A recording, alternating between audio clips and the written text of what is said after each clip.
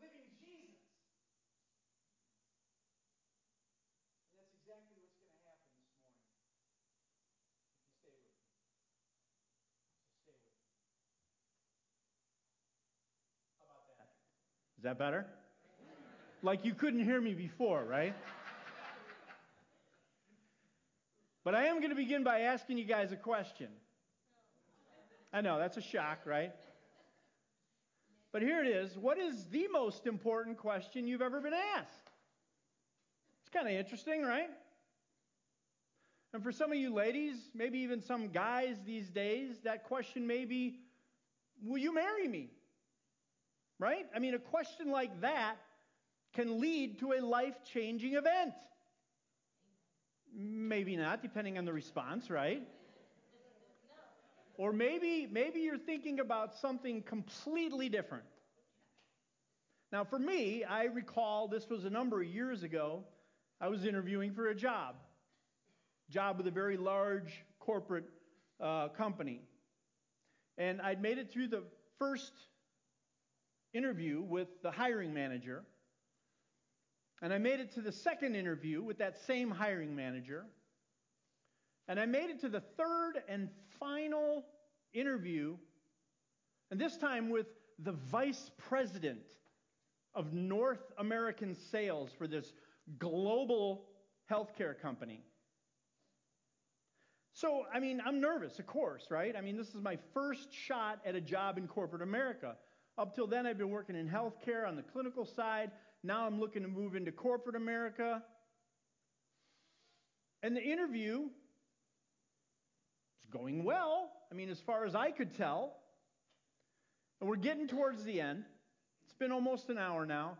And this vice president, he closes this folder that he's had in front of him. He sets it aside. He looks at me and he says, I just have one more question for you. And how you answer this question will have everything to do with whether or not you get this job. And I'm like, whoa, no pressure, right? And in my mind, I'm like, what in the world could he be asking me? He looks me in the eye, says, are you a Bears fan? And I'm like, come on, man, this is the question? And then I'm thinking, is this a trick question? Right? Should I be a Bears fan? Should I not be a Bears fan? How do I answer this question? Questions. Questions, friends. Every day we are asked questions. And yeah, most are rather mundane. You know, questions like, what time is it? Or what are we having for dinner? Although that one can cause a little bit of angst, I suppose. But then there are other questions, friends, that have long-lasting consequences, even lifelong consequences. But friends, none are more important than the questions that Jesus asks. So today, we're going to conclude our series of messages on the questions Jesus asked. And if you've been with us over the last couple of months, you know that we've been studying, just a handful of the 307 or so questions that Jesus asked as recorded in the New Testament. And what we've learned through our study is that these questions, they were not only asked of the people of Jesus' day, but they are recorded in God's Word for us today, for us to ponder. And in many instances, these questions demand a response from us. And it is our responses to these questions, friends, that have long-lasting consequences, even lifelong consequences. But most importantly, friends, our responses have eternal consequences. How we respond to these questions will determine where we spend eternity. And we know that we will spend eternity somewhere, right?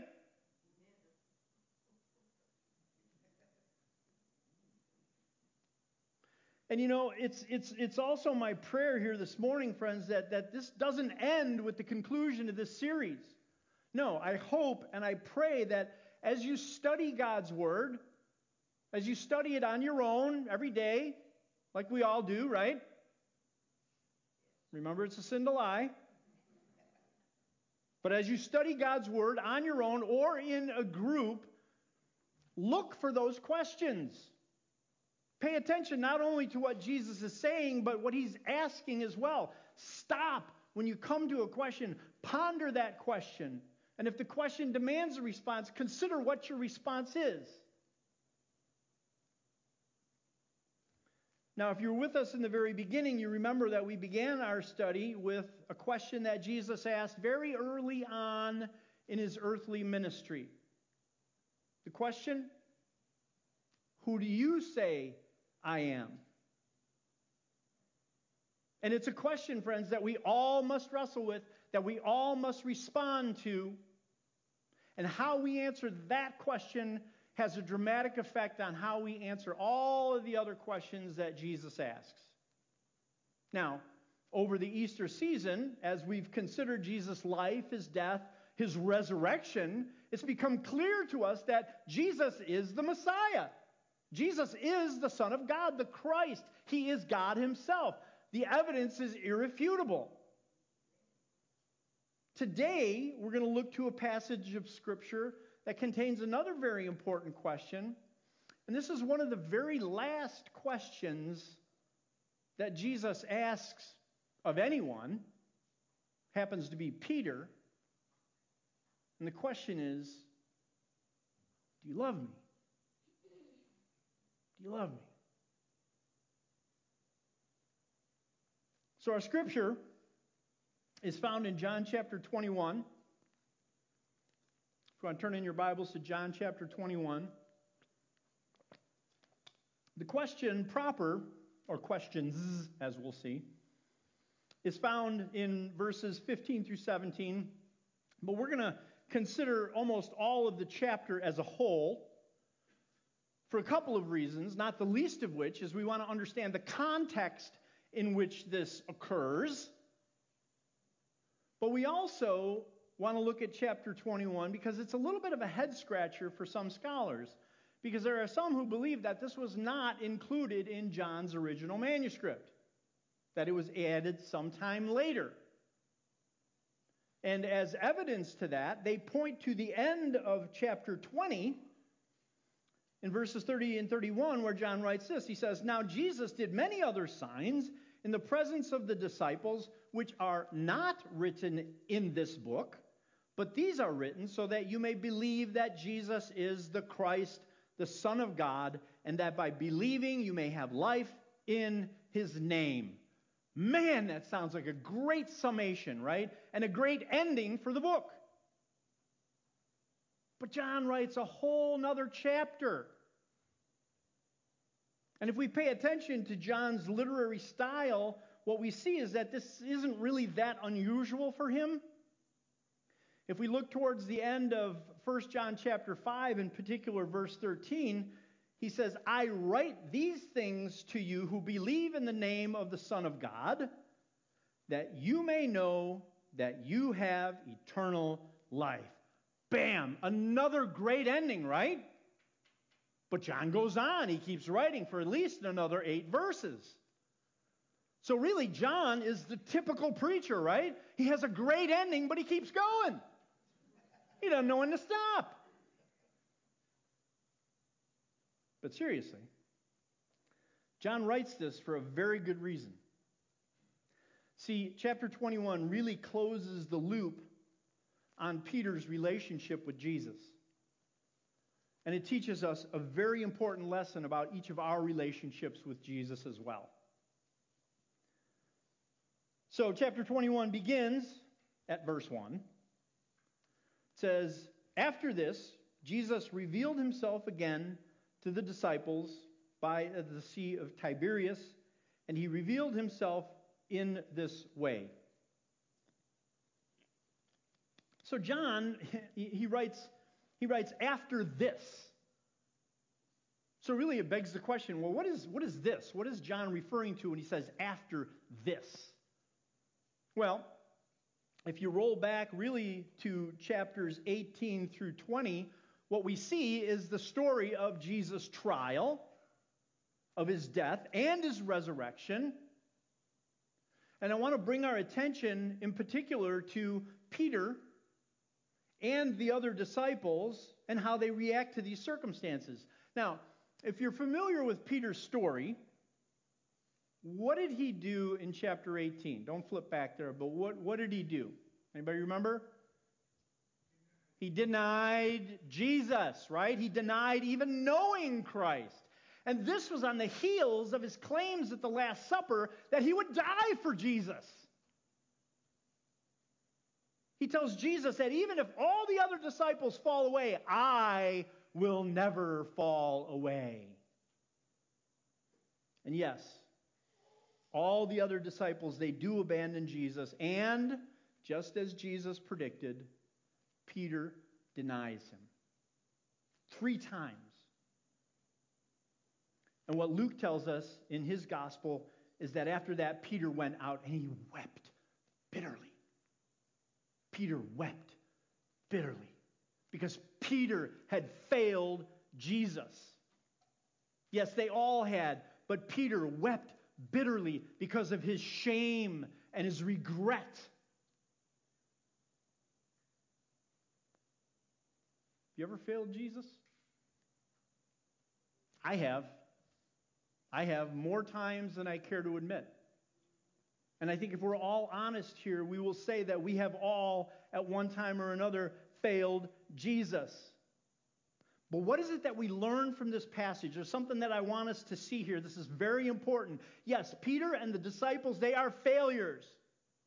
And I'm sure that they were all filled with shame and regret. But here's the beautiful thing. Jesus sought them out. Jesus came after them. Jesus pursued them. He didn't give up on them. He went looking for them because Jesus wanted a restored relationship with the disciples and with Peter.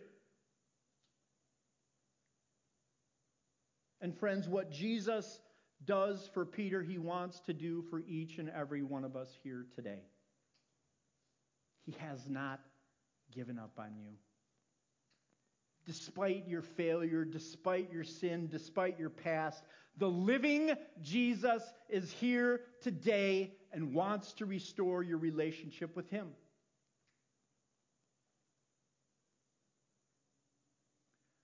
The other thing that I want us to notice here is where this all happens. We're back at the Sea of Galilee, back where it all began. John calls it the Sea of Tiberias, but it's the Sea of Galilee, same place. And I want us to understand that this was an incredibly confusing and difficult time for the disciples. I mean, think about what they had just been through.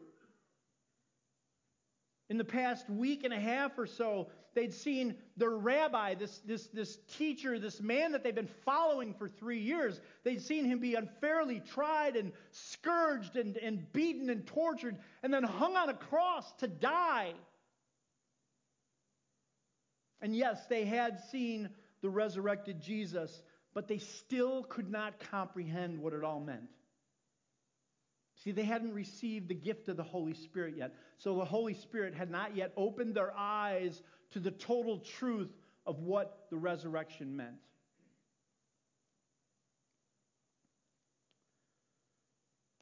So they're back in Galilee. Back where it all began. Why? Now, some people say they were running away. Running back to their old life. But actually, that's not necessarily true.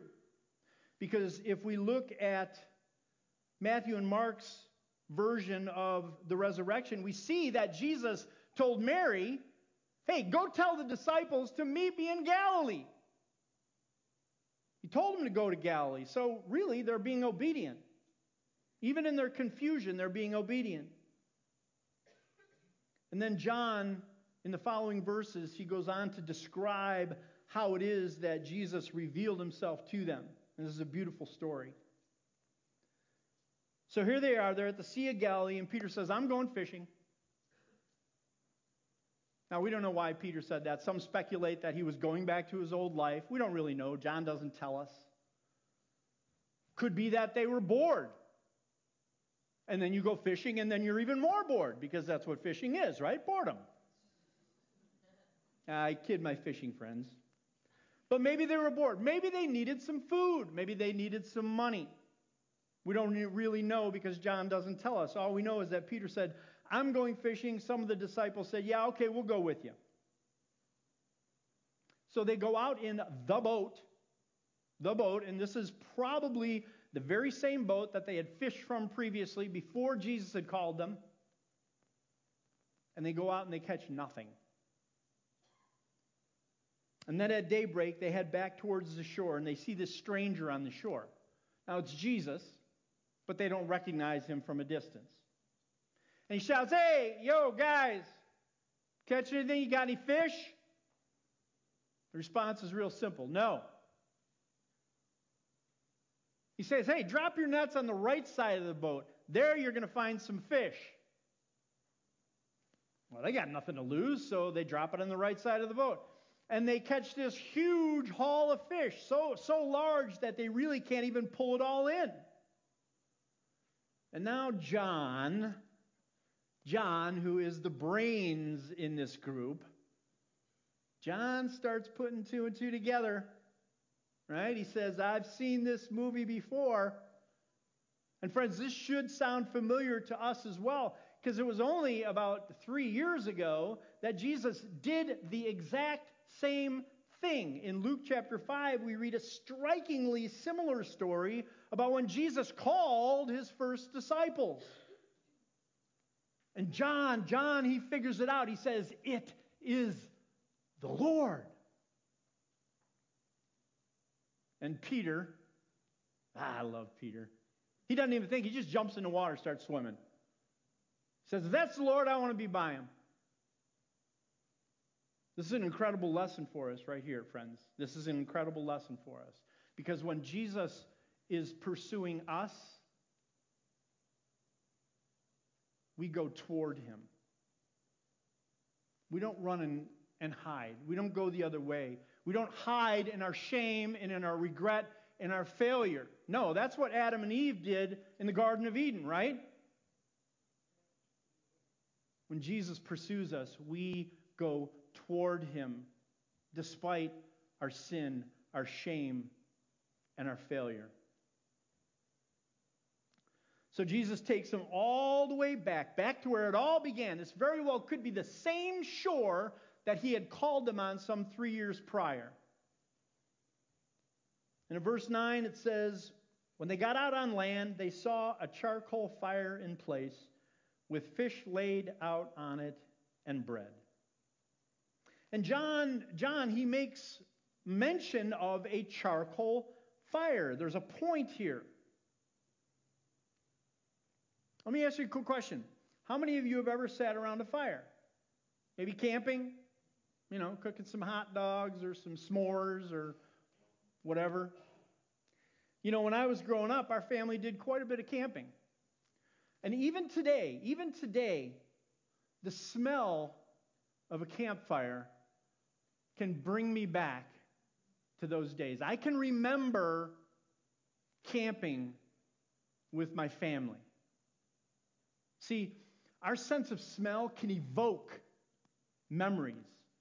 Some really good memories. It can also evoke some bad memories. So, what do you think Peter thought when he smelled that charcoal fire? Well, when was the last time John wrote about Peter standing around a charcoal fire? Does anybody know? When he denied him, right? Peter was standing around a charcoal fire with others, warming themselves when he denied Christ. And I have to believe that when Peter smelled that fire, it just reminded him of his failure. Took him back to that horrible moment when he denied Jesus.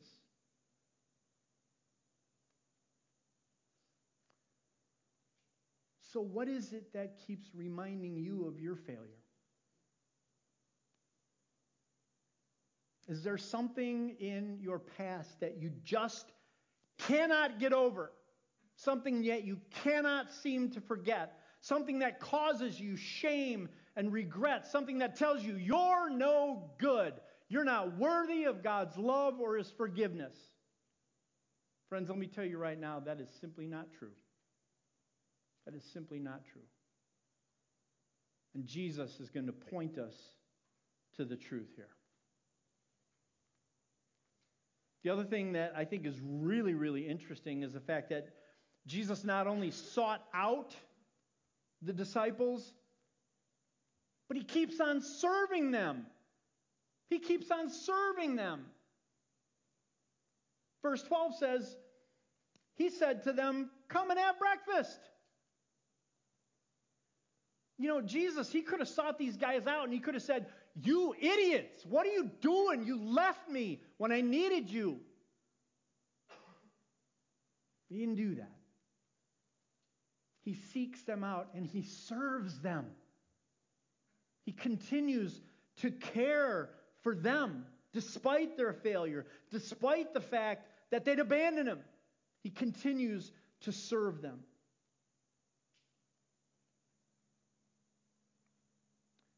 And then in verses 15 through 17, we get to the questions that Jesus asked. It says, when they had finished breakfast, Jesus said to Simon Peter, "Simon, son of John, do you love me more than these?" He said to him, "Yes, Lord, you know that I love you." He said to him, "Feed my lambs." He said to him a second time, "Simon, son of John, do you love me?" He said to him, "Yes, Lord, you know that I love you." He said to him, "Tend my sheep." He said to him for the third time, "Simon, son of John, do you love me?" Peter was grieved because he had said to him the third time, "Do you love me?" And he said to him, "Lord, you know everything, and you know that I love you." Jesus said to him, "Feed my sheep." Man, there's a ton to unpack here, but I want to start with this. Jesus here calls him by his full given name, Simon, son of John. He doesn't call him Peter. Where did Simon Peter get that name, by the way? Where did he get the name Peter? It's from Jesus, right? It's from Jesus. Back in Matthew chapter 16, Jesus tells Simon, "From now on you are Peter." And what does that name mean? Rock. And Jesus says, "Upon this rock," in other words, upon Peter, "I will build my church." But Jesus doesn't call him Peter here. Kind of a subtle reminder that he hadn't been very rock-like recently. I also want us to understand the difference in the Greek words that are translated love here. See, some commentators, they tend to downplay the differences, but I think that they're there on purpose. See, the first two times Jesus asks, "Do you love me?" He uses the Greek word agapos. Agapos. And we know agape love, right? We've studied agape love, and we know agape love to be a sacrificial love, a selfless love, a love that on our own we really don't have the capacity to express.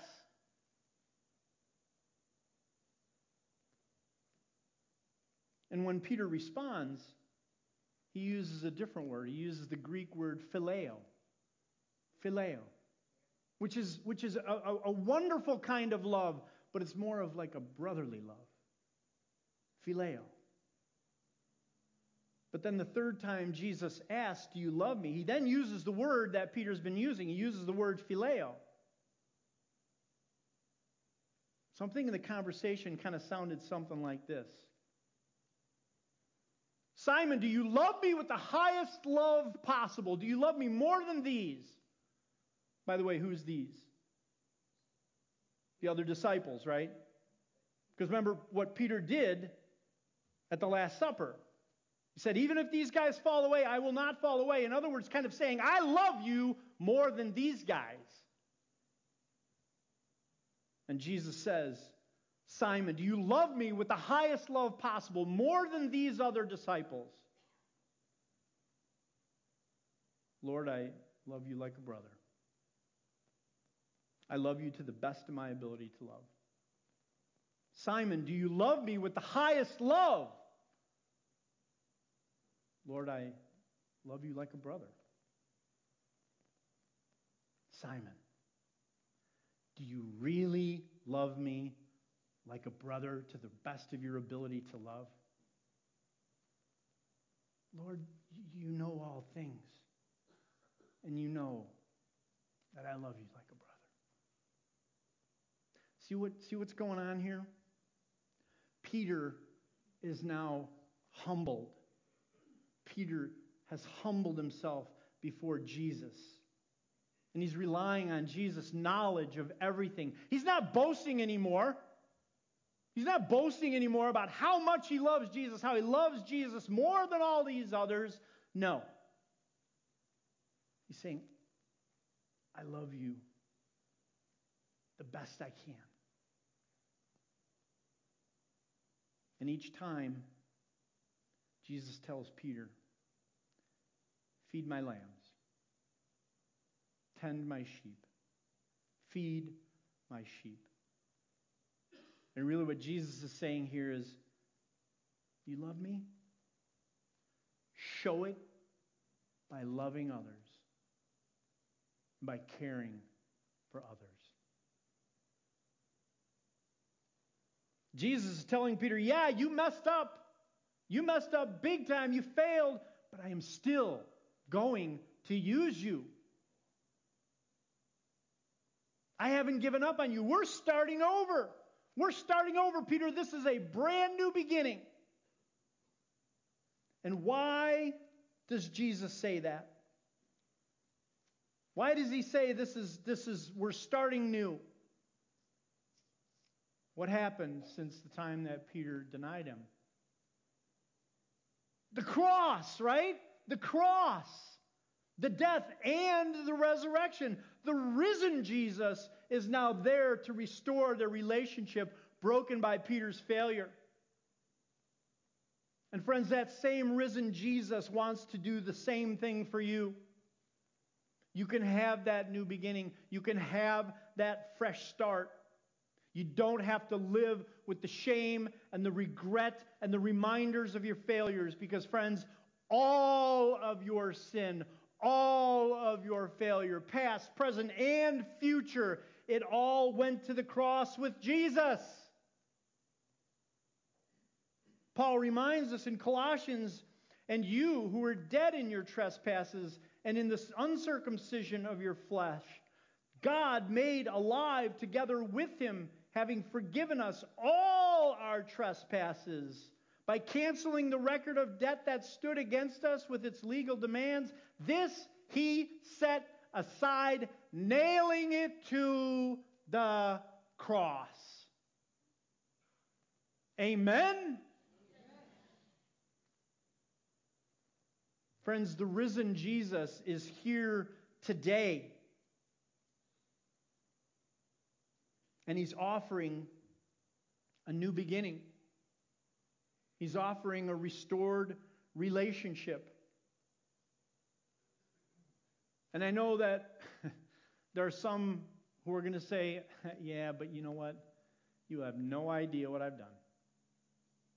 You have no idea how much sin and nastiness and junk is in my past.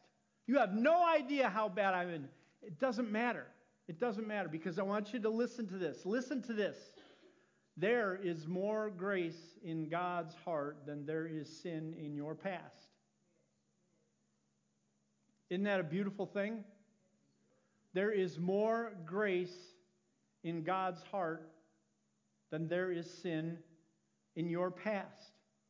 Jesus loves you, and He wants to restore and renew your relationship with Him, and He wants to use you.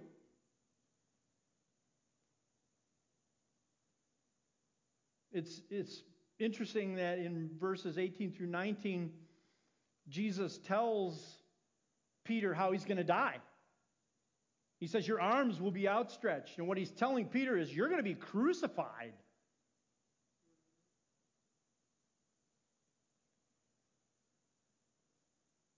And that had to send a bit of a chill down his spine, right? But you know what? It also assured him of a second chance. See, it was just a week or so prior that Peter denied Jesus so that he would not face the cross with Jesus. He would face that challenge again. And this time he wouldn't be a failure, but he would be faithful. He would be faithful. And tradition tells us that he was crucified. But he insisted, some traditions say, insisted on being crucified upside down because he didn't feel worthy to be crucified the same way that Christ was. We don't know that to be true for a fact, but I wouldn't doubt it. And the key really is in verse 19, because this is how Peter would glorify God. This is how he would glorify God. Peter's purpose was to glorify God. And friends, that is our purpose as well. And we glorify God in our death. Maybe not physical death, but maybe. We don't face persecution in this country like they do elsewhere. We don't face crucifixion for the name of Jesus. But is that really that far off? I don't know. I don't know. But what I do know, friends, is that we glorify God every single day when we die to ourselves, when we die to our old way of living. Remember, we participate in Christ's death and resurrection, and as a result, we live life differently. We follow after Him and live in obedience to Him as best we can, knowing that we're going to fail, but knowing too that Jesus is there to restore our relationship. See, Jesus wants to take your past failure and He wants to use it to transform you. He wants to use it for His glory. Our past doesn't have to be an anchor. Our past can be a monument to God's grace. So here's the end of it, friends. Jesus is asking us all a question today. Even if you've come here today with shame and regret and failure in your past, there's something that you just can't get over, something you just can't forget, He's still asking you this question. And the question isn't, do you promise to never sin again? Do you promise to come to church every week? Even though you should. But the question isn't even, do you promise to never fail me again? The question is simple. Do you love me? The risen Jesus is here asking you that question. Don't run the other way. Don't try to hide in your shame and your regret. Do like Peter did. Humble yourself before Jesus. Go toward Him. Trust in Him to restore your relationship with Him.